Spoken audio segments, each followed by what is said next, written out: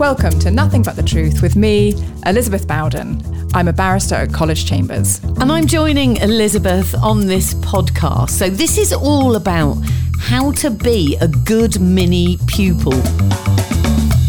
Why are we discussing this today? In the last years, maybe 4 or 5, I have had some brilliant experiences with mini-pupils. And I have had some quite awful experiences with mini-pupils. So if you remember to our decoding episode, we spoke about what the phrase means, mini-pupil. It's basically what barristers call people coming in and doing work experience. Okay. So it's really important that people can come in and do work experience to get that mini-pupillage experience. But I sense with the ones that are bad, in inverted commas, that they don't understand the expectation that a barrister has when this mini-pupil comes into our world. And I think it's not okay for us as barristers to get frustrated when we have a bad mini-pupil. I'm air quoting. Anytime I say bad mini-pupil, please, I'm air quoting it because no person is bad. Anytime we have a bad mini-pupil, we've never told them what our expectations are. Yeah. So they come in, they don't meet our expectations, and we go, oh, that was a bad mini-pupil. Yes. And I just think that's terribly unfair. So it's much like if a child does something wrong and you're cross, they've done something wrong, you haven't told them what's expected of them. Yes. And I think what I'm hoping from this episode is I can just set down the expectations and give mini-pupils and potential mini-pupils an understanding of what it's like having a mini-pupil from a barrister's point of view. So they can go into this whole situation with their eyes wide open and understand what the expectations are and understand how to be an, in inverted commas, good mini-pupil. And a mini-pupillage, it's one of those things that you have to do, isn't it? I would definitely put it in that category of have to do. If you turned up for a pupillage interview and you had not done a single mini-pupillage, I think that would be a concern for that chambers looking at your application form. They're quite elitist, no bones about that. It's a problem across the bar. All work experience to a degree is elitist because the only people who can easily do it are the ones that have the funds to do it, because you have to give up time to do a mini-pupillage. There's not many mini-pupillages that are funded even for their travel. Because remember in our other episodes how chambers work, they're self-funding, we're a hippie collective, there's no big budget. So yeah, sure. Very rarely are mini-pupillages funded. So if a pupil at a pupillage interview didn't have a single mini-pupillage on their application form, it would be a worry. Not because it's a qualifying thing that make you a better pupil, it would mean that chambers wasn't sure that you understood actually what being a barrister is, because the only way that you can see that and understand it is if you're in that environment. So there are other ways that you can gain court experience and see what it is that a barrister does. So if you had 0 mini-pupillages, but you happen to have sat in court with a judge or, worked in a solicitor's office and gone to court and done those sorts of things, we could offset it. But if you had no experience and no one-to-one understanding of what it was to be a barrister, I think our chambers would be worried that you just had no idea what you were letting yourself in for, because it's not like what it is on the telly. So what are the expectations then? Because I suppose if you're coming in as a mini-pupil, you're thinking, right, I'm going to be involved in everything. Look, I'm going to go and do work experience at a TV station, or I'll probably be presenting the breakfast show there, right? But actually, it's not that. It's more about observing, isn't it? It's definitely about observing. And actually, your example is really good, because if you went to work experience at a TV station or any other office environment, they might let you have a go at some stuff. Mm-hmm. They might let you play with a photocopier or some buttons in the control room, or, give you a demo. If a mini-pupil rocked up to court and thought they were going to have a go at stuff with me, bad mini-pupil, not going to be good. And the whole thing's going to be a disaster. It's definitely an observation role.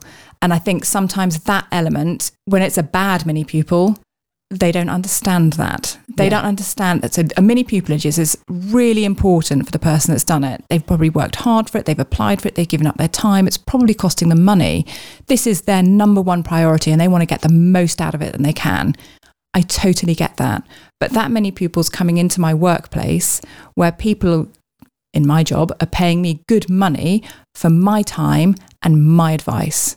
So if they're not getting 100, and I like to think I'd give my clients 110% of my time for the money they are paying me, I'm not doing a good job for them. Yep. So mini-pupil has to understand when they come in to my place of work, it's not about them. Yes. And that's a really difficult thing for some mini-pupils to understand. Some really get it, and it's probably the ones who've done 2 or 3 mini-pupilages. But if you're fresh-faced coming into it, you want to max out this benefit for you, there's a lack of understanding that it cannot be about you. And so what is the expectation then? So if they're coming in, it's not about them getting involved in everything or having an opinion or trying to sort of take over stuff. They're not there to be the barrister. They're there to observe, to listen and take notes and create an understanding, I suppose. Yeah, they come in the morning. So first up, they need to be aware that the chances are I've had to give up some of my time to get to court a bit earlier to allow for the fact that I then have a mini-pupil that I have to find. Sometimes that's a challenge. Find them, give them the lay of the land of the court building, give them some, general background chit-chat before my then real clients of the day turn up. Yeah. So I'm already giving up some time to do this. And don't forget, it's not paid time. No one in chambers pays me to do this. It's disingenuous to say it's a goodwill gesture, because we all understand the importance of mini-pupilages. We expect people coming into the profession to have done something to gain experience. So we have to give up the time. People did it for me. I'm very happy to do it for people who are coming through. So when we get to the point where I've introduced them to me, the court, and we're ready to start speaking to the client, my expectation at that point is they will then somehow know that they need to metamorphosize into a Victorian child. And by that, I mean is be seen and not heard.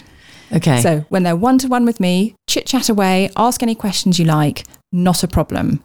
As soon as there is anyone else present, and by anyone else, I mean a lay client, a professional client, an opponent from the other side, a litigant in person on the other side, literally anyone else present, think Victorian child, seen and not heard. Just observe.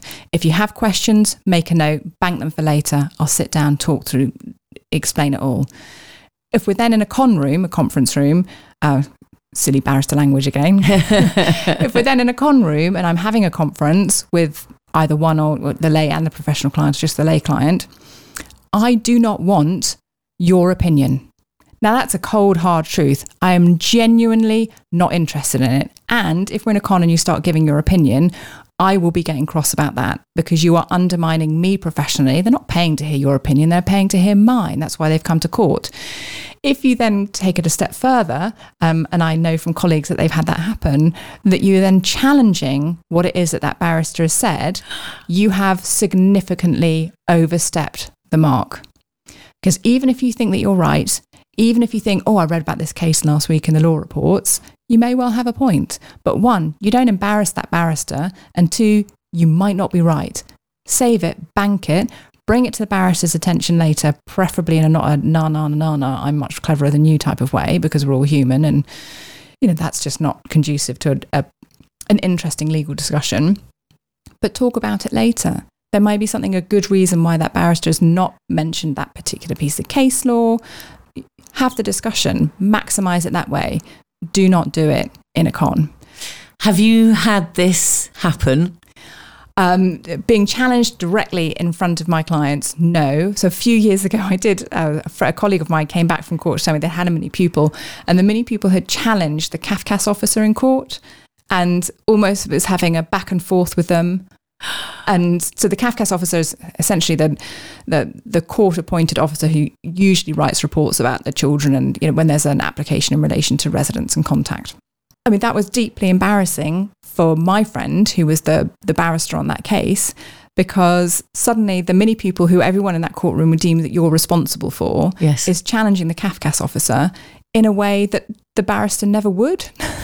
And it undermines exactly where you are, doesn't it? I find it quite incredible that somebody could do that. Common sense would say to me, okay, I'm here to observe, just keep stum. And I'm the world's worst for keeping stum. But actually, in that professional setting, to undermine the person that is trying to give you some experience and to help you with your career, that's possibly one of the worst things you could do. Well, I agree with you, but apparently we haven't said this out loud enough. Maybe it's because saying to young people who want to come through, be seen and not heard could be taken in a really bad way, because it sounds as if you don't care about the mini pupil or giving them what they need, because this thing is costing them time and money, so they need to get something from it. And I guess that's the whole point of Nothing But the Truth. This is the cold hard Nothing But the Truth. You need to be seen and not heard when the clients are around, anyone's around.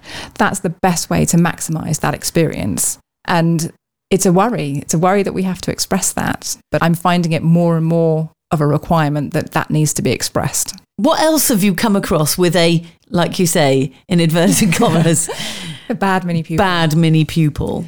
I think it's an understanding that you need to blend in, and it's the same principle. You've come into my workplace, people are there to see me, and if we're in court, the judge is there to listen to me.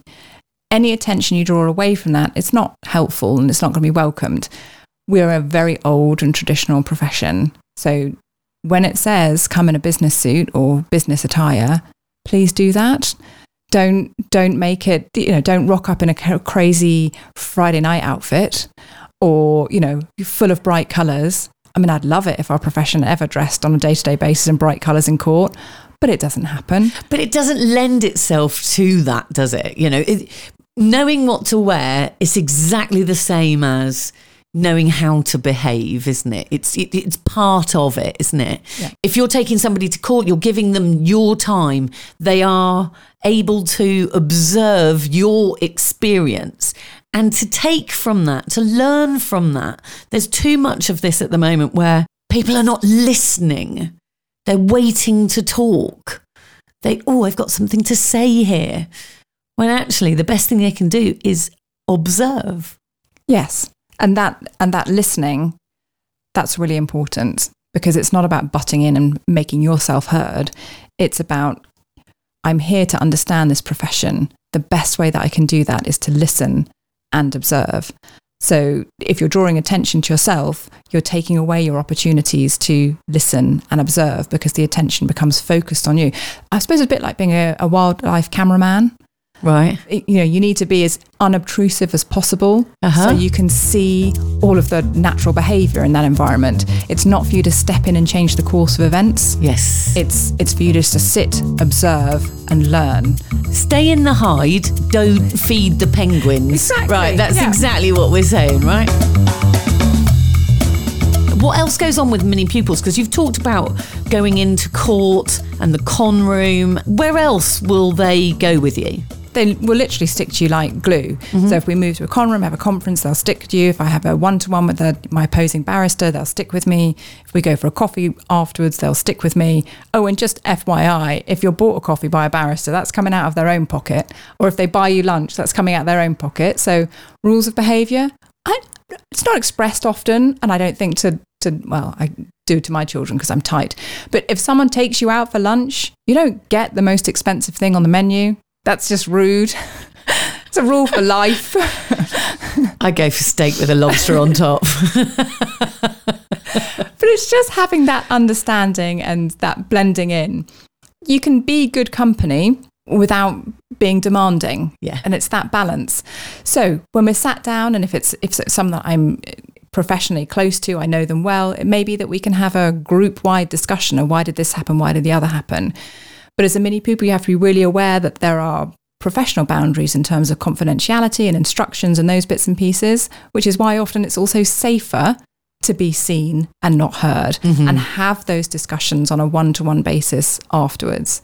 If a barrister offers you a lift back to chambers or a lift to the train station, perfect opportunity to be having those one-to-one conversations.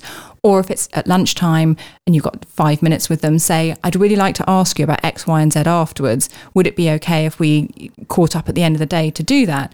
A barrister, one, will appreciate the heads up because they'll know that you want to ask questions, and two, can say yes or no, or say to you, actually today I'm a bit tight for time because I've got a child to pick up, or I need to go and pick up some papers, or whatever, but send them to me on an email and answer it, or I'll give you a call and answer the questions. I'm very happy to adapt how I respond to things in the time that I have, because we're all time limited, aren't we? But there are ways and means of maximising it. I had a mini pupil, yonks ago now, and they were offered to do my attendance note for me. Okay. Nearly fell off my chair with glee. Of course. So I can send them, the relevant template, or if they stick it in any old Word document, I'm perfectly capable of formatting it. But that is a great way to observe and hone your skills in writing an attendance note, which is an absolute pain in the backside for any barrister who's done a full day in court, then has to go home and write the attendance note. If you've sat there and typed out the judgment as the judge gives it, and you say, I recorded the judgment, do you want to send it to me? That barrister's going to be forever grateful to you. That's going to be the most useful thing for them that has happened in a day. So it also means that you're then listening to the judgment, or as the judgment's being given, or directions are being made, you can then go, he made the judge, or he or she made this direction. Why was that? Or we spoke about this in conference, but it didn't come up in court. Why was that? And it becomes a useful conversation because you've done a really helpful thing for the barrister. They're going to love you forever because you've made a careful note. And as you are doing the careful note, you can go, that's going to be a question, or I've got a question about that. And it means that you can then, through an observation role, really maximise the learning. It also then means when it comes to your pupillage interview and someone says, I see you did a mini-pupillage at X Chambers, what type of case did you see, or what did you learn? You can then say, I learned this. Because if you're sat there twiddling your thumbs, not actively learning, all that information becomes lost. Yes. But if you've done the active learning by writing a note or making a list of questions and discussing it later, it becomes a much more memorable and useful event for you as well. And if you're a mini-pupil who's been through bar school, and maybe there's a case management hearing and the rules are brought up, seeing how those rules are put into play is, again, really useful. I remember sitting in my bar exams and thinking back to mini-pupillages I had and things that I'd observed, going, I know this is the answer to the question because I saw it happen in court. Can you tell, Elizabeth, when somebody's already done a mini-pupillage somewhere and then they come to you? Or can you also tell, okay, this is your first mini-pupillage. Can you tell where they are on their journey? Or whether they've been through bar school or if they are way before that? I can definitely tell when they're fresh out of school, okay, versus fresh out of bar school, right, because it's a different type of question that's asked. The fresh out of school might be slightly more interested in how much money is going to be earned. And on a personal note, I'm fine to discuss finances because this is a profession you have to pay to get into because you have to pay for bar school and then pupillage is rubbishly paid. So you have to put into this. So I'm totally happy that you know what you're letting yourself in for. So talk to me about money. I do not mind. But those are the much more kind of practical questions that get asked for the newbies, for those fresh out of school. Whereas if you've got to the end of bar school and you've paid up all that money, that becomes less of a concern. You just need to maximise your chances of getting pupillage. So at that point, it might be questions about what the local sets are like, what the range of work is like, what it's like working on circuit. It might be more questions in relation to specific decisions that are made in cases or case management decisions. It might be slightly more rule orientated because they're at a point in their education where they understand and are aware of the rules. What's the weirdest question you've ever been asked by a mini-pupil? I don't know if it was weird, annoying or embarrassing, but it was years ago now. And I had inherited a watch from my grandfather and I was wearing the watch because it needed wearing. If you don't wear these things, they tend to seize up. And I remember sitting in a conference and the mini-pupil out of nowhere, while I was advising a client in relation to a particular aspect of the case, just went, oh, that's a really nice watch. And I was like, what? Let's have a think about when it's appropriate to say that. Time and place. I sound like I'm just quoting, How to Bring Up Children from 1822. Seen them, not heard, time and place. But I suppose there's a backbone of rules for mini-pupillage and actually into the first 6 of pupillage as well. Those are probably a good foundation to have. Seen and not heard. Particularly, you don't want to be challenging your pupil supervisor in situations that are not on one-to-one. Do it one-to-one. We're all up for me personally, I don't want to ruin any other pupil supervisor's life. I'm all up for a challenge and a discussion and a justification. But seen and not heard, and then time and a place. Okay. Now, being a barrister, you like to do things a little bit differently. So we've not got a top 10. We've not got a top 5. No. We've got a top 7 things to do as a mini-pupil and rules to follow. I do. And I'd probably, if I was caught, respond with I have 10 top tips. Yeah. 7 are what to do. Yes. And 3 are what not to do. I love that. Yeah? Let's go with that. So with the risk of sounding like I'm banging on, that's someone's catchphrase, isn't it? I think it's off Instagram. I think that says more about my feed. So with the risk of sounding like I'm banging on, definitely top number 1, be seen and not heard. Yes. When there are others around. Think Victorian child, right? Lawyer caveat. On a one-to-one basis, fill your boots with questions. But when you're not one-to-one, Victorian child. Okay. Second one, time and a place. I think that covers off a myriad of things. Random questions about watches, piping up with something from the back of the courtroom and the judge is summing up. Just that thing. Time and a place. Just be aware of that. Is it the appropriate moment to talk about how lovely the watch is? Yeah, exactly. I mean, it's, I hope, not rocket science, but, just keep those in mind. A mantra for your mini-pupillage. Followed by, be on time. Yeah. And if you're not on time, call chambers. They'll let the barrister know, but stop them, hanging around the court foyer for 20 minutes because your train is late and they don't know. So just communicate. Probably quite a good basic for barristering, but be on time. And if you're not on time, let someone know. A barrister would much rather know because it means they can, if you're doing a criminal pupillage, get in the queue for the cells and not worry about you and just get a bit done and you then won't have a knock-on effect on the rest of their day. Yeah. Offer to write a note, offer to write the judgment, offer to do one of the jobs a barrister hates. They will love you. That's definitely, I think we're on 4 now. Number 4, my favourite for 4. I mean, anyone to come do a mini-pupillage with me and write my attendance note for me, I would be so happy. They are the bane of my life. And don't order the most expensive thing on the menu. Oh, yes, of course. So just be aware of what that barrister is doing for you. They are giving up their time, their money, their effort. And just be grateful for that and appreciate it in a good way, just be aware of it, isn't it? Yeah. And on with that, be kind for number 6. And for number 7, be patient. Because yes, this mini-pupillage is the be-all at that moment in time and end-all to that mini-pupil. But you are one of a gazillion things that barrister is juggling. And I'm not just talking about at court and clients. I'm talking about clerks, other solicitors, other cases, other clients, children. Yeah. Pets, husbands, wives, spouses, siblings, all these other bits and pieces that a barrister is juggling. You are one of many of their to-dos in that day. So just be aware of that. Be kind and be patient. If a barrister says, just give me a minute and they take 20, just be patient. Just go with it. Yeah. I mean, people in my family would say that's standard and perhaps just get used to that for life if you're ending up in this profession. But yeah, be kind, be patient. We're all human. And my 3 big do nots. Okay. Number 3. We're going to reverse order. Yes. Don't be a distraction. Okay. On any level. Just don't be a distraction. 2, don't give an opinion. And number 1 is don't advise. So the opinion's at number 2 because, you could say, I don't think that evidence in relation to that aspect is great. That's an opinion. Please don't give it. We can have that conversation later. It's worse, in my mind, to advise and say, I don't think you should do that to a client. Or if I've said, when we go into court, we need to do X or you need to be aware of whatever, don't go, I don't think you should. I would advise you that, actually what you need to do is this. Don't go there. BBC wildlife cameraman. That probably sounds better than Victorian child. Maybe I should use that. I think so. I think so. The don't feed the penguins. Stay hidden. Yes.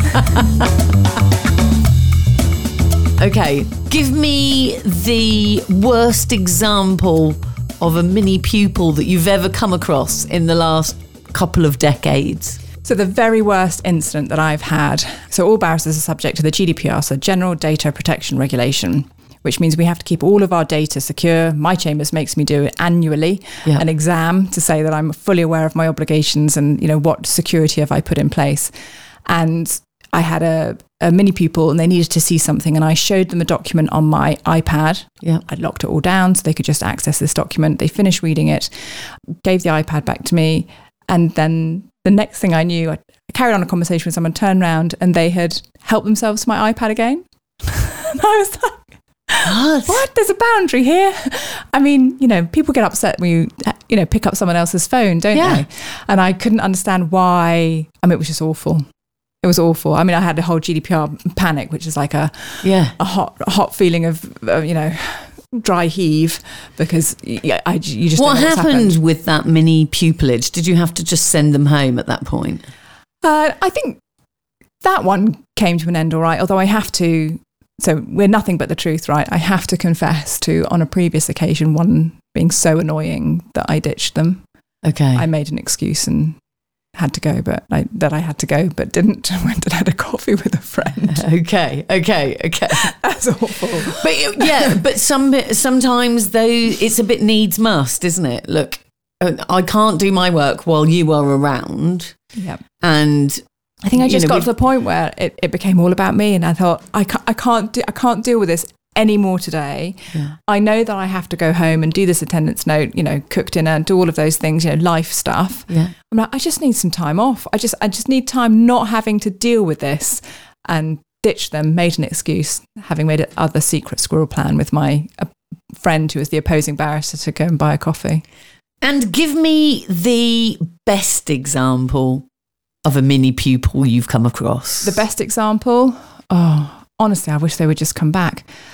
Week on week, I got home, and by the time I got home, what had arrived in my inbox was everything that I needed to put in my attendance note. Wow. Which included, on that occasion, like the pretty much word for word judgment, which was necessary because it hadn't gone brilliantly. So I then had to advise on appeal. They obviously hadn't written the advice on appeal to me, but I just had everything there, and I could just start on the next bit of work, which was the advice on appeal. Have they gone on to, study at the bar and all of that stuff? Do you know that they're working still? I do know that they're working, and I know that they're now a tenant as well. Okay, very good. Made it all the way. Wow, that's fantastic, isn't it? And you knew at that point, you're going to go far. Yeah, because you know what?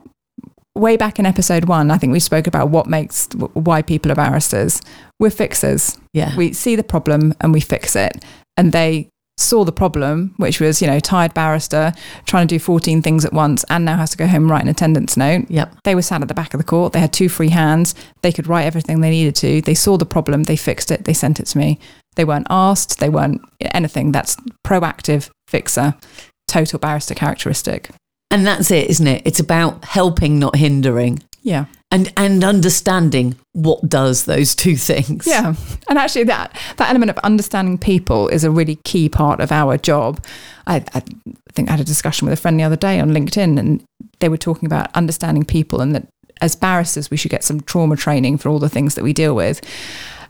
And on from that, I think as barristers, we can cause people quite a lot of trauma through cross-examination. Not that we're doing a bad job, but just, cross-examining someone on a difficult matter is quite traumatic. So not only do we need trauma training for barristers, but barristers themselves have to understand people better. Because that aspect, tearing strips off someone in cross-examination is one very minor part of our job. Getting people together and moving them forward from an entrenched position to reach an agreement without having to go through cross-examination is another aspect of our job, and arguably much better because it's, mediating to a conclusion. It's much better than having to go through an adversarial court process to get a conclusion that is determined by a judge and not determined, by the 2 people involved in the disagreement.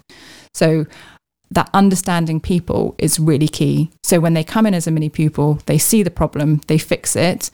That element of understanding why it's a problem, I think shows that person is very insightful as to people and why people behave in a particular way and what people need and how to get people what they need. If anyone follows me on LinkedIn, they would have seen as, skills that you need for a barrister. It's been quite a long day, I said. Endurance, because it had been a very long day, and patience, so much patience, which is true. But then people chimed in with other skills that they thought barristers needed.